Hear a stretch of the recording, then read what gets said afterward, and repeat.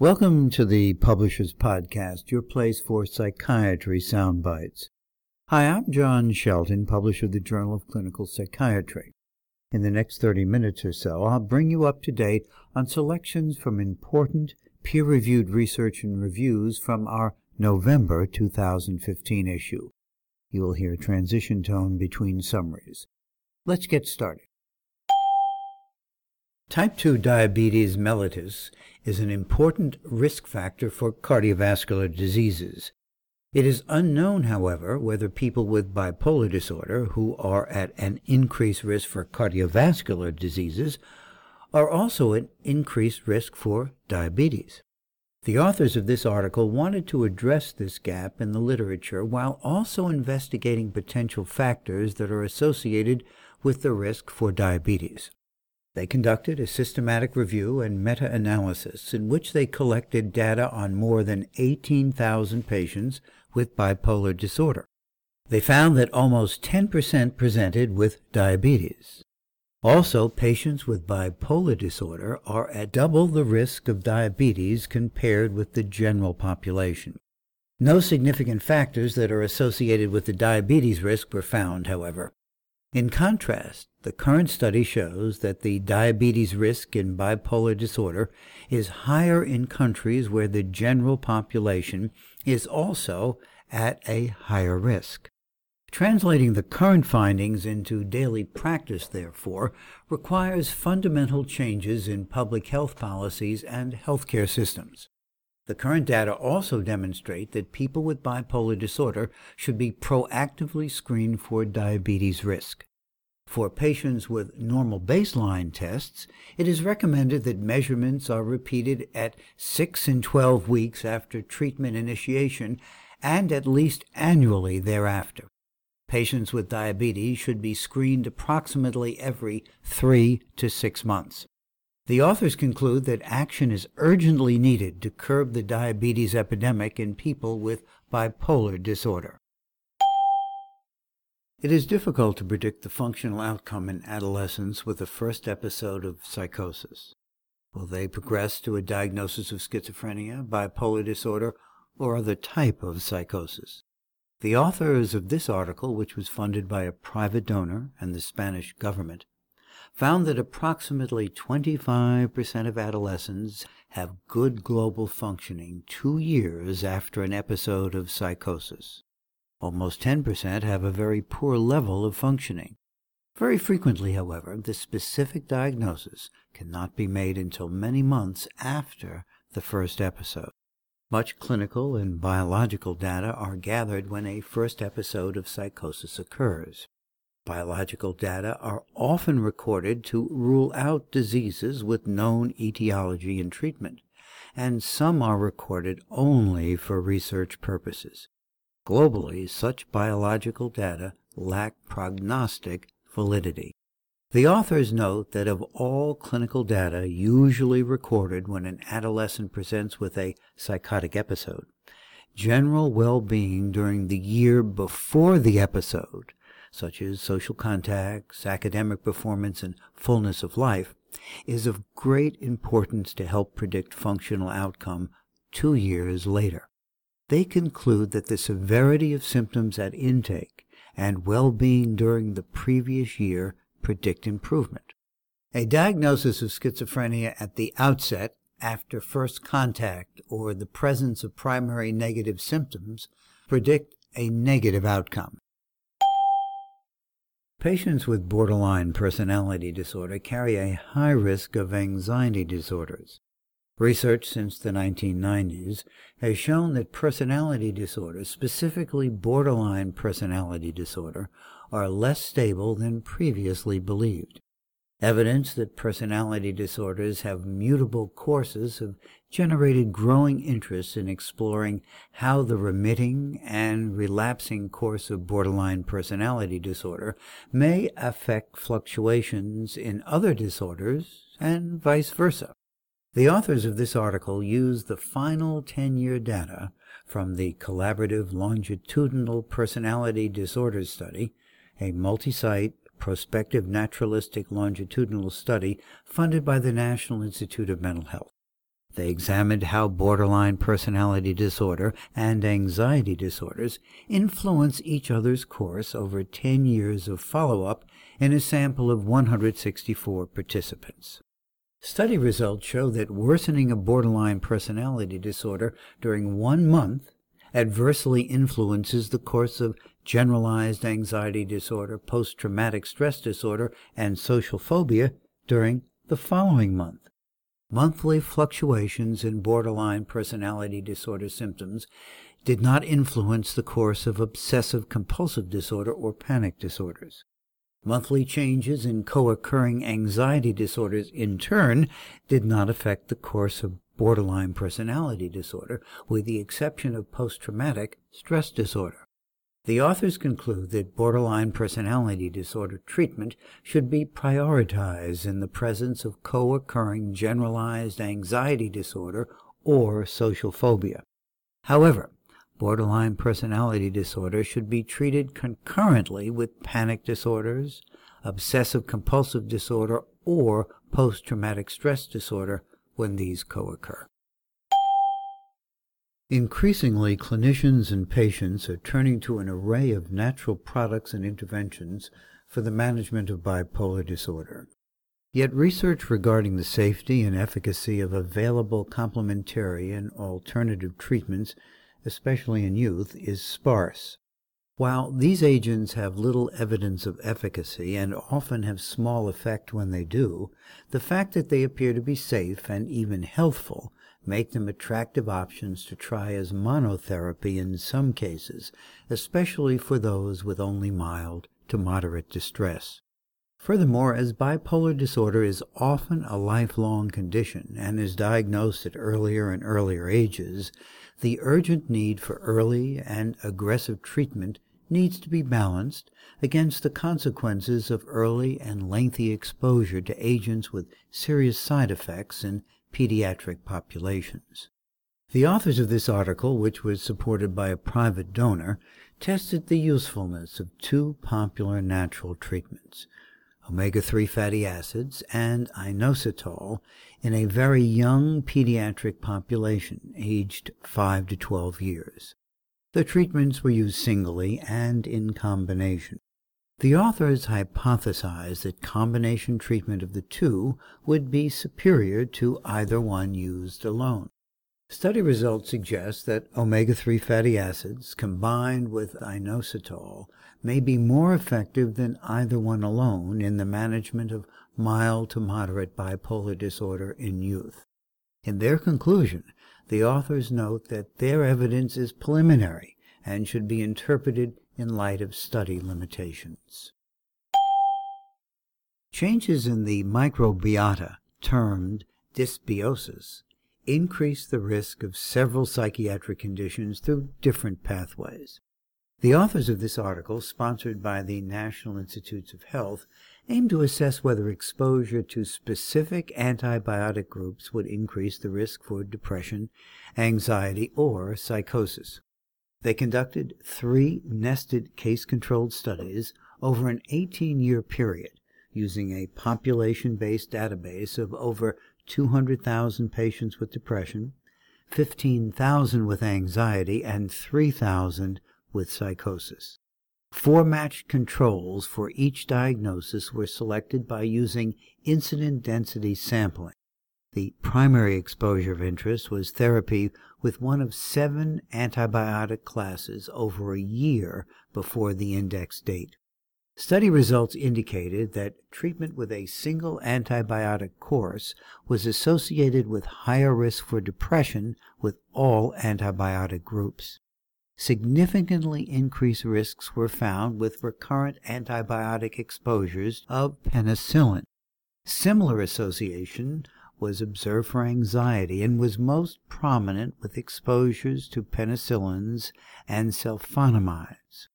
No change in risk for psychosis was reported with any antibiotic group.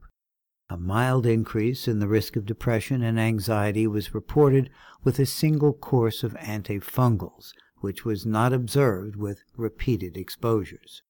The authors concluded that recurrent antibiotic exposure was associated with increased risk for depression and anxiety, but not for psychosis. Iron deficiency in rats leads to dopaminergic dysfunction. In children, iron deficiency has been associated with cognitive and emotional impairment. Low serum ferritin, a marker of body iron stores, has been associated with more severe symptoms of attention deficit hyperactivity disorder and poorer response to psychostimulants.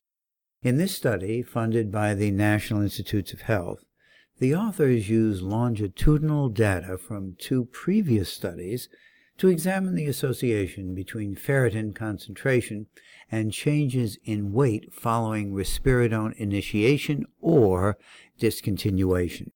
Study 1 consisted of a randomized clinical trial comparing the efficacy of risperidone monotherapy to the combination of risperidone and behavior therapy in targeting disruptive behavior in children aged 4 to 13 years who had autism spectrum disorder. Study 2 involved medically healthy 7 to 17-year-old participants in long-term open-label risperidone treatment at study entry. They returned for follow-up visits a year and a half later.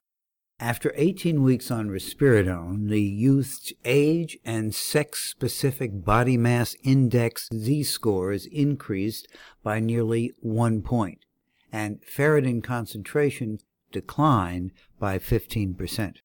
After adjusting for age and sex, weight gain was significantly associated with a reduction in ferritin concentration.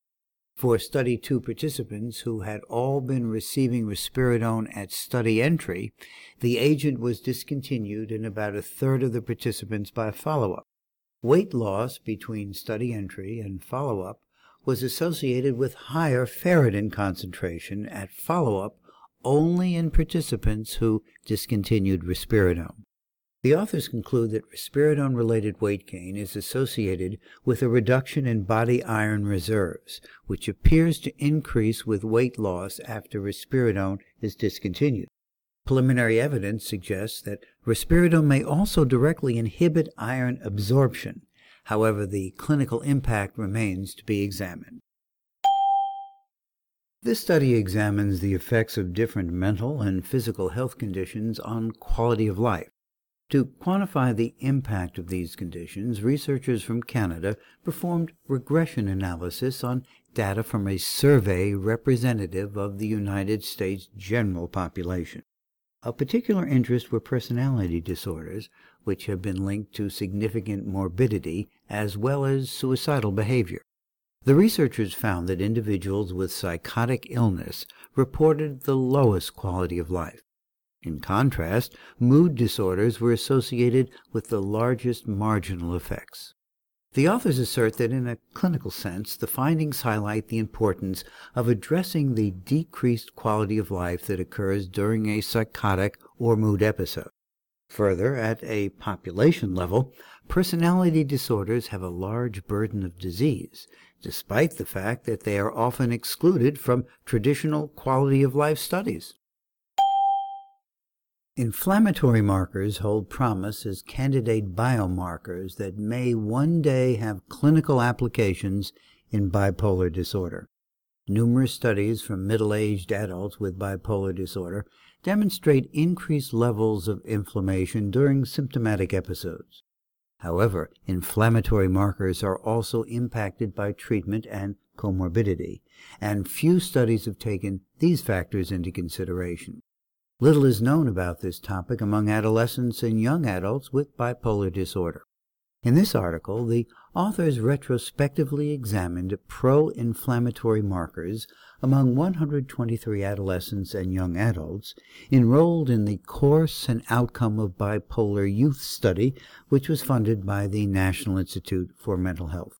The study measured blood levels of 3 inflammatory markers. These levels were linked with a number of clinical characteristics, including substance use disorders. Even after controlling for comorbidity and treatment, markers of inflammation also remain significantly associated with mood symptoms.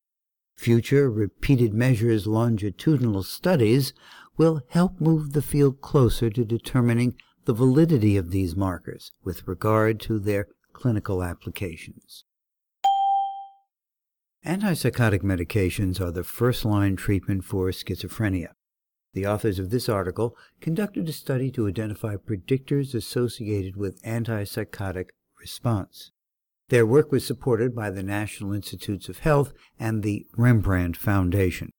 The authors analyzed a database of 1,460 adult schizophrenic patients who participated in the clinical antipsychotic trials of intervention effectiveness, referred to as the CATIE. Subjects were randomly assigned to antipsychotic treatment with olanzapine, perfenazine, quetiapine, risperidone, or ziprasidone. Predictors of response, remission, and treatment continuation at 3 and 6 months were examined.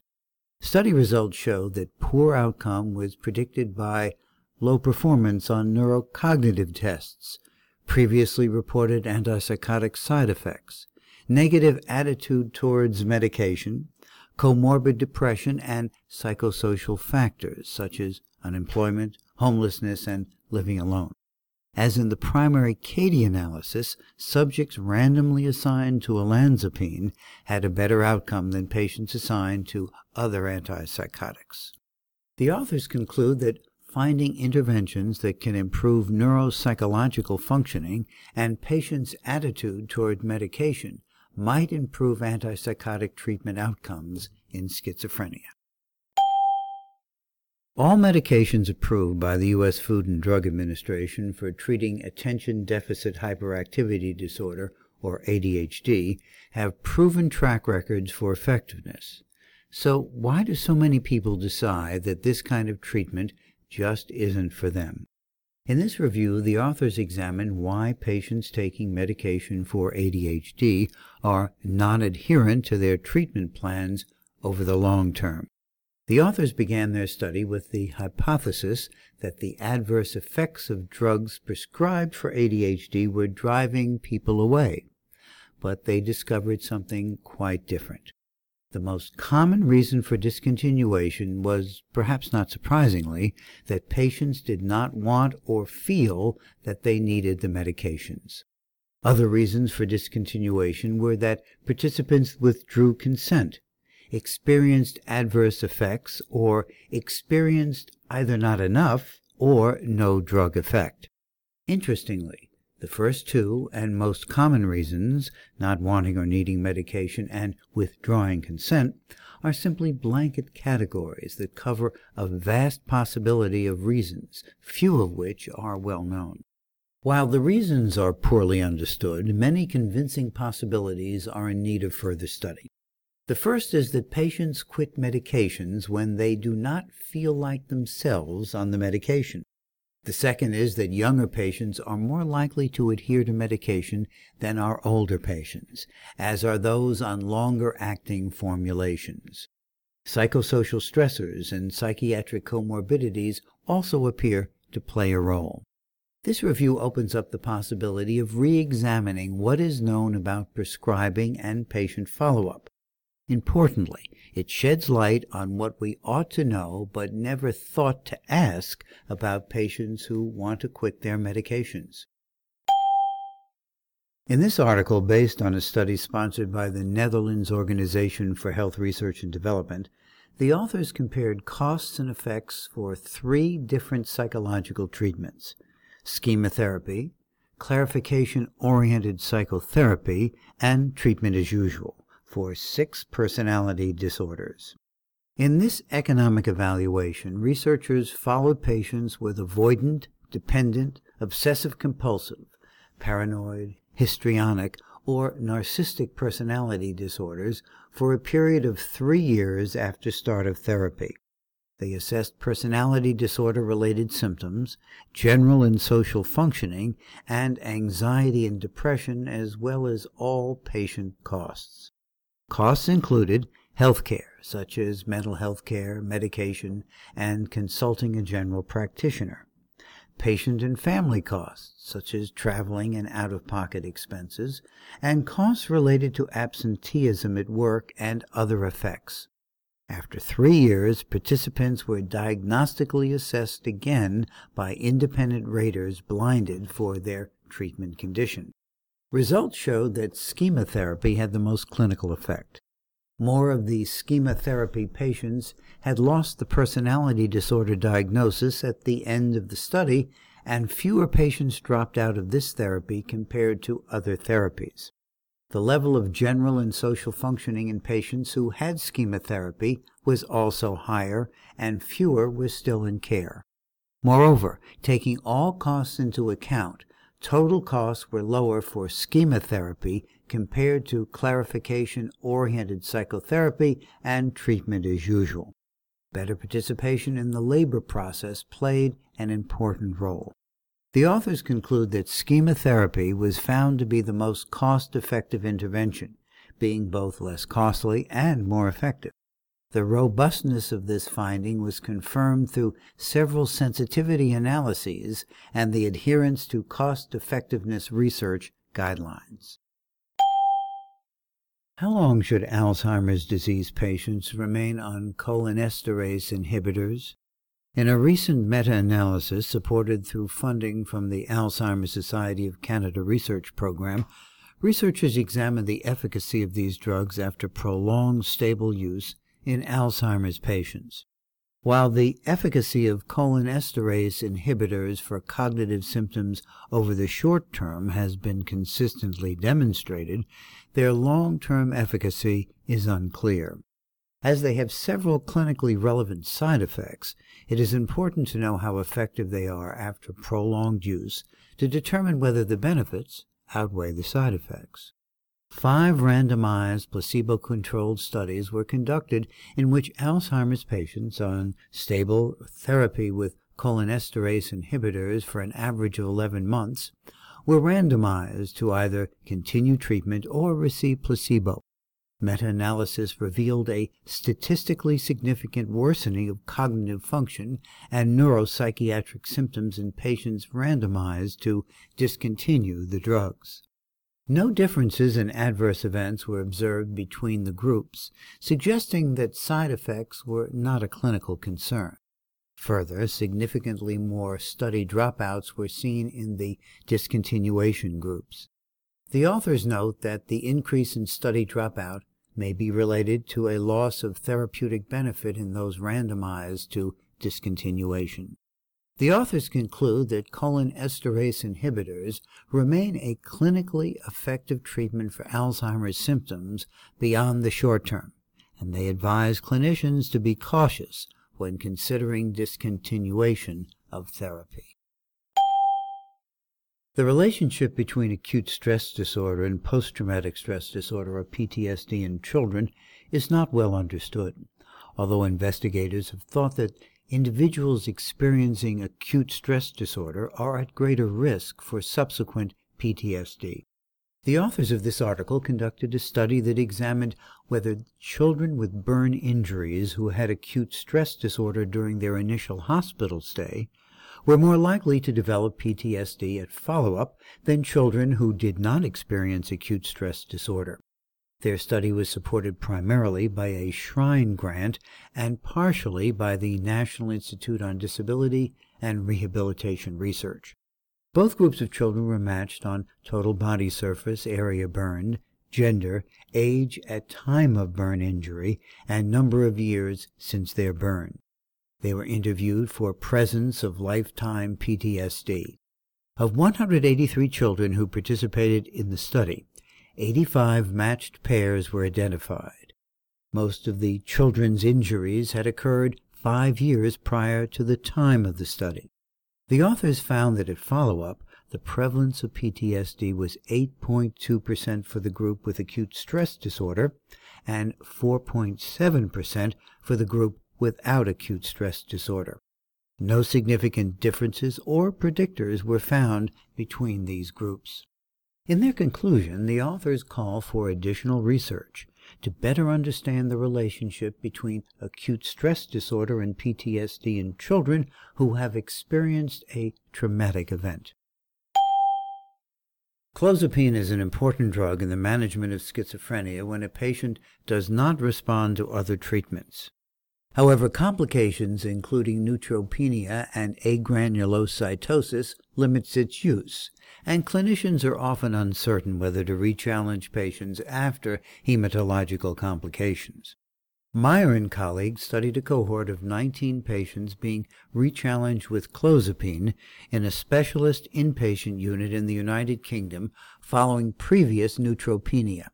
Their objectives were to identify the success rate of rechallenge and to determine factors associated with successful and unsuccessful rechallenge.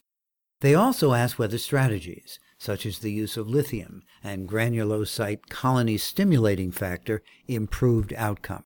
15 of the 19 patients were successfully rechallenged.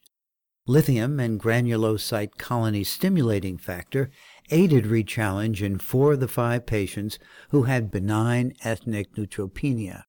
8 individuals who had a similar picture of chronic idiopathic neutropenia, but were not of an ethnicity associated with benign ethnic neutropenia, were successfully rechallenged with co-prescribed lithium.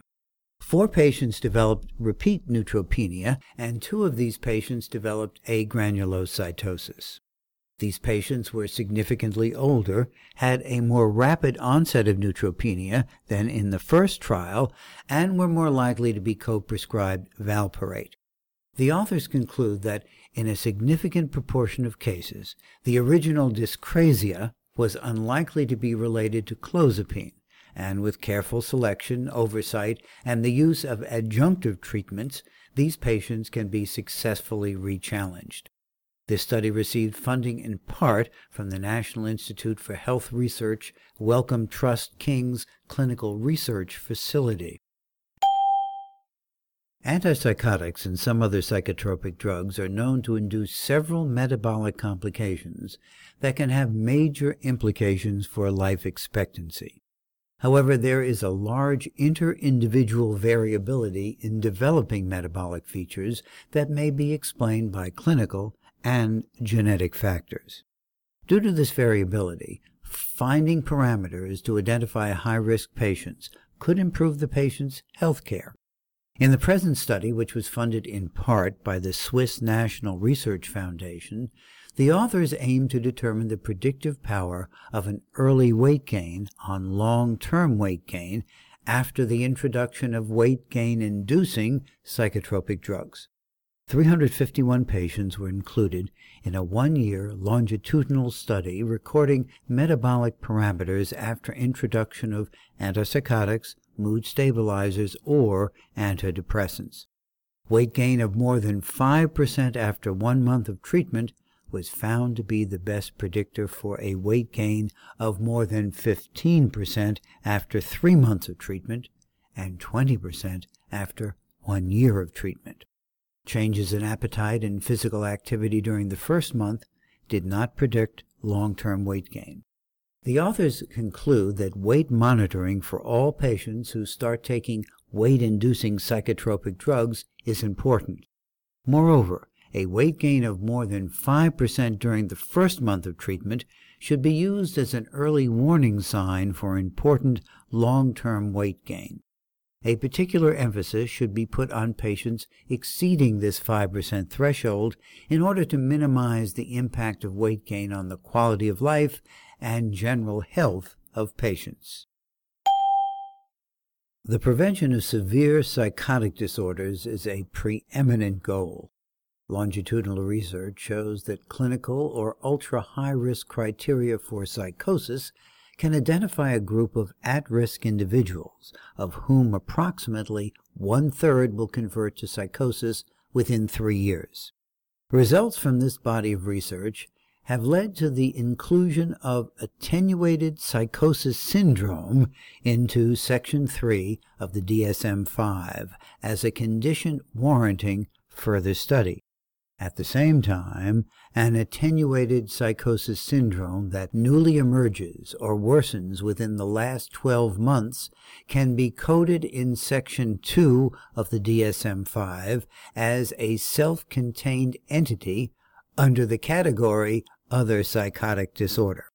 However, the predictive value of attenuated psychosis syndrome is much less clear during the period of adolescence, a developmentally critical time when many psychiatric conditions emerge. In this study supported by the National Institute of Mental Health and the Swiss National Foundation, 89 adolescent inpatients with a mean age of 15 years were consecutively enrolled. 24% met DSM-5 criteria for attenuated psychosis syndrome. Compared to adolescents with other non-psychotic psychiatric disorders, those with attenuated psychosis syndrome were more symptomatic across a number of psychopathology domains. They were also more clinically impaired. They were more likely to be diagnosed with a depressive or impulse control disorder, and especially had more emerging personality disorder traits. The authors conclude that the entanglement with other emerging psychiatric disorders makes outcomes of youth with attenuated psychosis syndrome difficult to predict, causing the clinical dilemma of when and how to intervene. Patients who experience excessive daytime sleepiness, or EDS, may not realize how this symptom can negatively affect their quality of life, work or school performance, or even their safety. It is up to clinicians to assess for EDS during the clinical interview, and then follow up with necessary rating scales and objective tests. If EDS doesn't improve with good sleep hygiene and sufficient sleep time, an underlying sleep or psychiatric disorder or medical or neurologic condition may be contributing. Read this CME commentary, supported by an educational grant from Jazz Pharmaceuticals, to learn effective assessment tools and treatment strategies to help your patients improve their EDS and any associated conditions. The findings of a study can only be generalized to the population from which the sample of the study was drawn. Readers can gain insight about a study's population by examining both the selection criteria and the study's consort diagram or flowchart. In this month's Clinical and Practical Psychopharmacology column, Dr. Andrade looks at why this is so important, using 2 large randomized controlled trials as examples to illustrate how sample attenuation limits generalizability. The full text of this column is freely available online. Please visit the November table of contents at psychiatrist.com. In this issue, we highlight 3 educational activities. Test your knowledge of the signs and symptoms of bipolar disorder by participating in this game-based CME activity supported by an educational grant from AstraZeneca. You'll follow the case of David, a 20-year-old college student, as you uncover rating scales and diagnostic criteria that can help with patient assessment. Solve the puzzles correctly and beat the scores of your friends and colleagues. While mood symptoms may remit in your patients with depression, lack of motivation and negative affect may keep them from achieving full recovery. Explore this CME activity, supported by an educational grant from Forest Laboratories, to learn how these residual symptoms hinder your patient's functioning and discover tools to assess quality of life and positive affect. Do you prescribe antidepressants for your patients with unipolar and bipolar depression? Read this CME activity, supported by educational grants from Synovian and Supernus, to find out which pharmacologic strategies are the most effective for bipolar depression and which agents work well as monotherapy or adjunctive therapy. In closing, be sure to visit us online for interactive activities from our CME Institute and more from the November issue of the Journal of Clinical Psychiatry. Thanks for listening. This is John Shelton signing off. I hope you will join me next month for the Publishers Podcast, your place for psychiatry soundbites.